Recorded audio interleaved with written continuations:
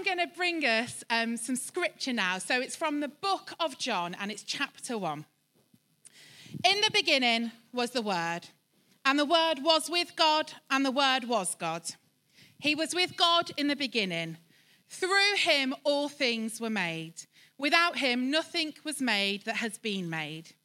In him was life, and that life was the light of all mankind. The light shines in the darkness, and the darkness has not overcome it. Amen. So this is my most favourite Christmas Bible verse. And to some people, they might think, well, that's a bit of a weird favourite Bible verse for Christmas. It's not about the donkeys, or it's not about the shepherds. It's not about there being no room at the inn. Who was an innkeeper in the school play? No? Yeah. I was the angel Gabriel because it had the most words. There's a surprise. It's not about Mary. It's not about Joseph or the wise people bringing gold, frankincense and myrrh. It's not about angels or a star to follow or a census to be taken. It's all about the beginning. It's about the beginning of everything. It's hard to imagine a time before time itself, a time before God ordained all of the design of everything, before space and universe, before galaxies and stars, before the sun, moon and planets, before water and land, before plants and animals, and before humankind. It just all seems so massive, so inexplicable. And yet this passage lays it down that the word, that is Jesus. When it talks about the word in this passage, it means Jesus.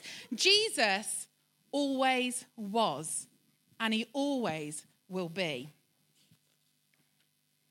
Jesus was there when God created the heavens and the earth. When he created fruit trees, velociraptors, and the humble dung beetle. Jesus was with God through everything. In fact, Jesus and God go hand in hand. There isn't one without the other. When I was thinking about great partnerships today, I was thinking of, firstly, the Chuckle Brothers, obviously a child of the 80s. Then we think about Jobs and Wozniak, Sonny and Cher, Morecambe and Wise, Ant and Dec, Anthony and Cleopatra. Some of these couplings were more successful than others. Some of them were a bit murderous. But all of them existed without the other one. They were separate. They were partners, and yet they were separate. But it's different with God and Jesus. They're one forever, before time itself. And when it came to laying the foundations of the earth, they were there together. When the first people came into being, they were there together. When humans messed up and did things that went against God, or as I say to children, that did things that don't put a smile on God's face, and sin entered the world, God and Jesus were there together. Throughout all of the rescue attempts that we read about in the old bit of the Bible, like Noah's Ark, they were there together. And so when Jesus, the ultimate rescue plan, came to earth as a tiny baby, God and Jesus were there. But a rescue plan involving a baby, it seems a bit crazy, doesn't it? 5 weeks ago, I became an auntie again. Woo! To little baby Bertie, and he is beautiful. And if you are unfortunate enough to spend any more than 2 minutes around me, I will whip out my phone and show you pictures and videos and tell you all the stories about my nieces and nephews, because I'm one of those embarrassing aunts that's so proud of them. I can't help it. They bring me so much joy. It bubbles out of me. And I tell anyone, whether they're willing to listen or not, all about them. Does anybody have any babies in their lives that they do that with? Yeah. I bet grandparents are the worst, aren't they? Yeah. You just can't help it. But the loveliest thing, I think, about babies, and baby Bertie has this right now, is when they have that baby smell on the top of their head. Do we know what I'm talking about? Well, you can't help but smush them and smell them. And it looks a little bit weird. But if you could capture that and bottle it up, I think you'd be not only a millionaire, a billionaire. There is no better smell on this earth. I love my nieces and nephews. I've got a lot of them. I love spending time with them. I love playing games with them. I love reading them stories. I love buying them presents, although I've been banned from buying any more leopard print. You know, good auntie duties. And that's all really fun. But babies aren't that easy, are they? They depend on their adults for so much. They need feeding and washing and changing their nappies, which is gross, and you give them back to the parents. They need carrying and they need support, and they need this thing called tummy time, which I really don't understand. You can't leave them on their own. You can't just go, oh, crack on. Have a nice day. I'm off to work. They need you. They are completely dependent on their caregivers. And Jesus, God himself, decided that he would come to earth as one of these tiny, completely dependent babies, to become one of these small, beautiful, tiny humans who would need everything doing for them. But why? What difference can a small baby make to this world? Matt is going to tell us later. So Nicola asked you a moment ago if anyone was an innkeeper in a school play. Just quickly by a show of hands, like who was a part in the nativity story when you were a child? Just put your hands up, just like, so loads of us were. We were all playing different parts. And I don't know if you caught this just literally a couple of weeks ago. This young lad, Milo Walton, became an internet sensation. Anyone seen this? And Milo Walton, basically, he was so excited about the part that he got in the nativity play in his school. I think Milo's onto something here, that he realizes that there are no small parts in God's amazing story. And so his mum basically films him in the car as he's about to break the news of this classic part that he's got in the Christmas story. Would you like to see it? Okay, let's turn down the lights and watch the clip. Guess what I am for the nativity? I'm a classic one. Classic role, is it? Classic part? Yeah. Joseph? No. One of the three wise men? No. One of the innkeepers? No. Press the button to answer. Call rejected. But it's a classic part? Yeah. Okay, you tell me then, because... I'm door holder number 3. I'll be holding doors. That's amazing! Holding doors for who? Probably Joseph and Mary. Oh my gosh, were you pleased when they said that? Yeah. What did you do?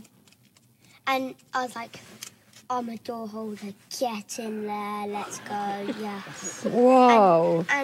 And maybe because there's no room, I'll probably be just coming in, and then I'll just slam the door in their face. Is that your star role? I'll probably be dressed up as a door. There you have it. Come on, let's hear it from Milo Walton. Don't you just love that, though? He says, I'm a door holder. Get in there. Let's go. Come on. Practicing for ages. But when I saw that clip, I really thought, I think Milo Walton is onto something here. That he realizes, like I said, that there are no small parts in the origin story of Christmas. And there aren't. Everyone matters. Everyone has a part to play. We're all familiar with some of the key characters. We've got the angel Gabriel, Mary and Joseph. We've got poor shepherds on the hills. We've got wise, wealthy astrologers from the east. But actually, if you look at the origin story, there are loads of other names that feature. Like there's a guy called Zachariah and his wife Elizabeth, and they have a son John who's going to become Jesus' cousin. And then there's a lady Anna and Simeon, and they were priests working in the temple, and they were longing for God to break through and bring them, set them free from their oppression. And there are many other names that I could mention. There are no small parts in this Christmas story. And yet, as Nicola's reminded us, the smallest part ends up being the most significant. The baby, this baby Jesus. And just reminding us, verse 4 from that John chapter 1 that Nicola quoted, John, one of the writers of the gospel, he says, it was Jesus who gave life to everything that was created, and his life brought light to everyone. And that light shines in the darkness, and the darkness can never extinguish it. And when John is writing this, like, he's being controversial, he's being really provocative, because he is saying that the God who gave life to everything has stepped into history and become a human, has become one of us.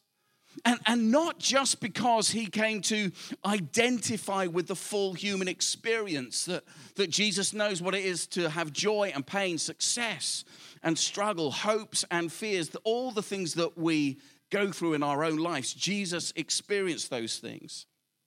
And not just to reveal to us what God is like. What is God like? You look at Jesus, he is full of peace and strength and comfort and hope and forgiveness and freedom, wisdom, direction, identity, purpose, light and life, John says. And ultimately, in another letter he writes in the Bible, he is full of unconditional love. He is love. Not just to do that, but actually to offer us the best and the brightest of hope. To bring divine light into the darkness that we sometimes experience in our lives. Let's face it, life isn't always great. Sometimes we experience darkest, even in the darkest hours, like Jesus comes to shine the light. And not just light, but to offer life. And life that goes even beyond the greatest enemy we all face in death. And John points to this small part, this baby, and dares to say that's what this baby is about. That's what this baby will grow up to be. Jesus the Christ, bringing hope and healing and wholeness to broken lives, to a broken world. Jesus 2,000 years ago was good news in a bad news world, and thousands, literally tens of thousands of people flocked to him. And 2,000 years later, Jesus is still good news in a bad news world, and billions of people now follow him. Which is crazy when you think about it. Because this insignificant small baby that's currently in the story nestling in a wooden cattle trough would 33 years later be nailed to a wooden cross. We've just sung it now. And in that story, the Easter story that follows the Christmas story, on that fateful weekend, in the most stunning act of self-sacrifice, the loving, perfect, selfless God revealed in Jesus bears the full weight of our imperfect, self-centered lives upon himself. He dies our death so that we can receive his life. His life becomes fallen so that we can be forgiven. He is broken so that God can put us back together again. And to prove that he is God, he does the thing that surely only God could do, which is to come back to life again. And 3 days later in this story, Jesus tears a gaping hole through death into new resurrection life. And because of this, because of his birth and his life and his death and his resurrection, he extends an invitation this Christmas, this moment, to each and every one of us.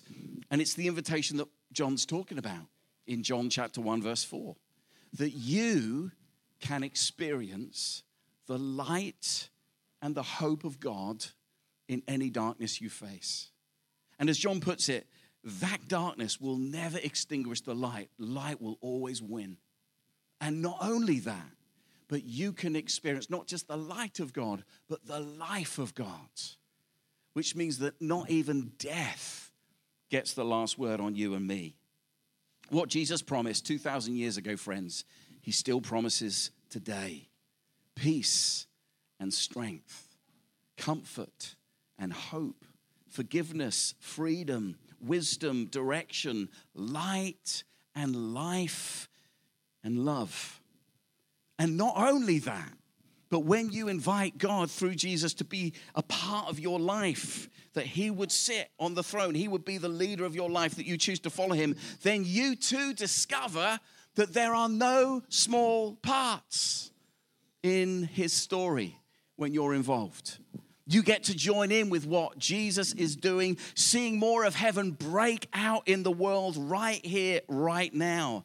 When God's power is at work in you, when you surrender to him, you find that he gives you the power to be not a reservoir, but a river of that comfort to others, that hope, that joy, that peace, that strength, that wisdom, that life, that love, that light flows to you, and then it flows through you to others. There are no small parts in the story of God. Everyone has a part to play.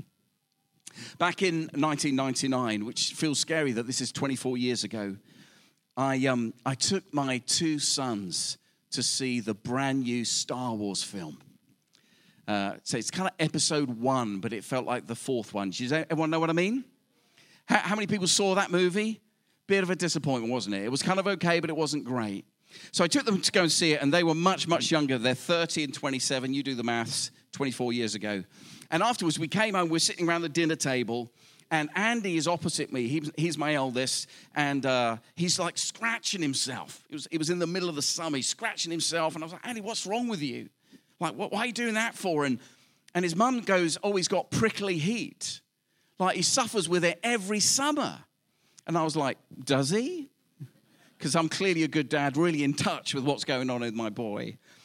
And she goes, yeah, he does. And so I was like, why is that? Like, why does he get prickly heat every summer? And my youngest son, Dan, he looked at me straight in the eye and he just went, because he's the chosen one. Bit too much Star Wars, I think. But it was a funny moment for me because when he said that, I laughed at first. And then I thought, no, he is the chosen one. He was created by a God who has chosen him to live a brilliant, bright, unique life that no one else can live. It's the same for Dan. It's the same for Gillian and Joe. It's the same for Lewis. It's the same for every single one of us. God uniquely and fearfully and wonderfully created us to know him, to have him in our lives, the light, the life, the love of God, and to discover with him the amazing things we can do when we partner with the divine to see the life of God flowing through us and bringing good news, just like Jesus was good news in the world, because there are no small parts in the story of God when you say yes. There is something for all of us to do when God is at work in us. So I'm going to say a little prayer, and as you listen to this prayer, you might want to think about whether this is a prayer that you can say amen to, maybe even for the first time this evening. And so let's pray. God, I am sorry that I have tried to be the boss of my own life. I realize that I am not smart enough to make everything right. And I can't fix everything myself. And I know that I have said and thought and done things that fall short of all you created me to be. I have the capacity to say and do hurtful things that are not good for me, not good for your world, not good for others. I'm sorry. But I thank you that you don't turn away from me, but you lean in with an embrace. You love me. And you prove that love because you broke into history. And you lived and you died and you rose again to offer me life with God now and for all eternity. I want to receive that life. I want to know you. I want you to be the main character in my story, and that I follow after you. Would you help me? You know all the things that are going on in my life. Would you give me strength and power to face those things and to be good news in a world where there's so much bad news? I give my life to you. Take it, heal it, and use it. Bring heaven to earth through me, I pray. In Jesus' name, amen.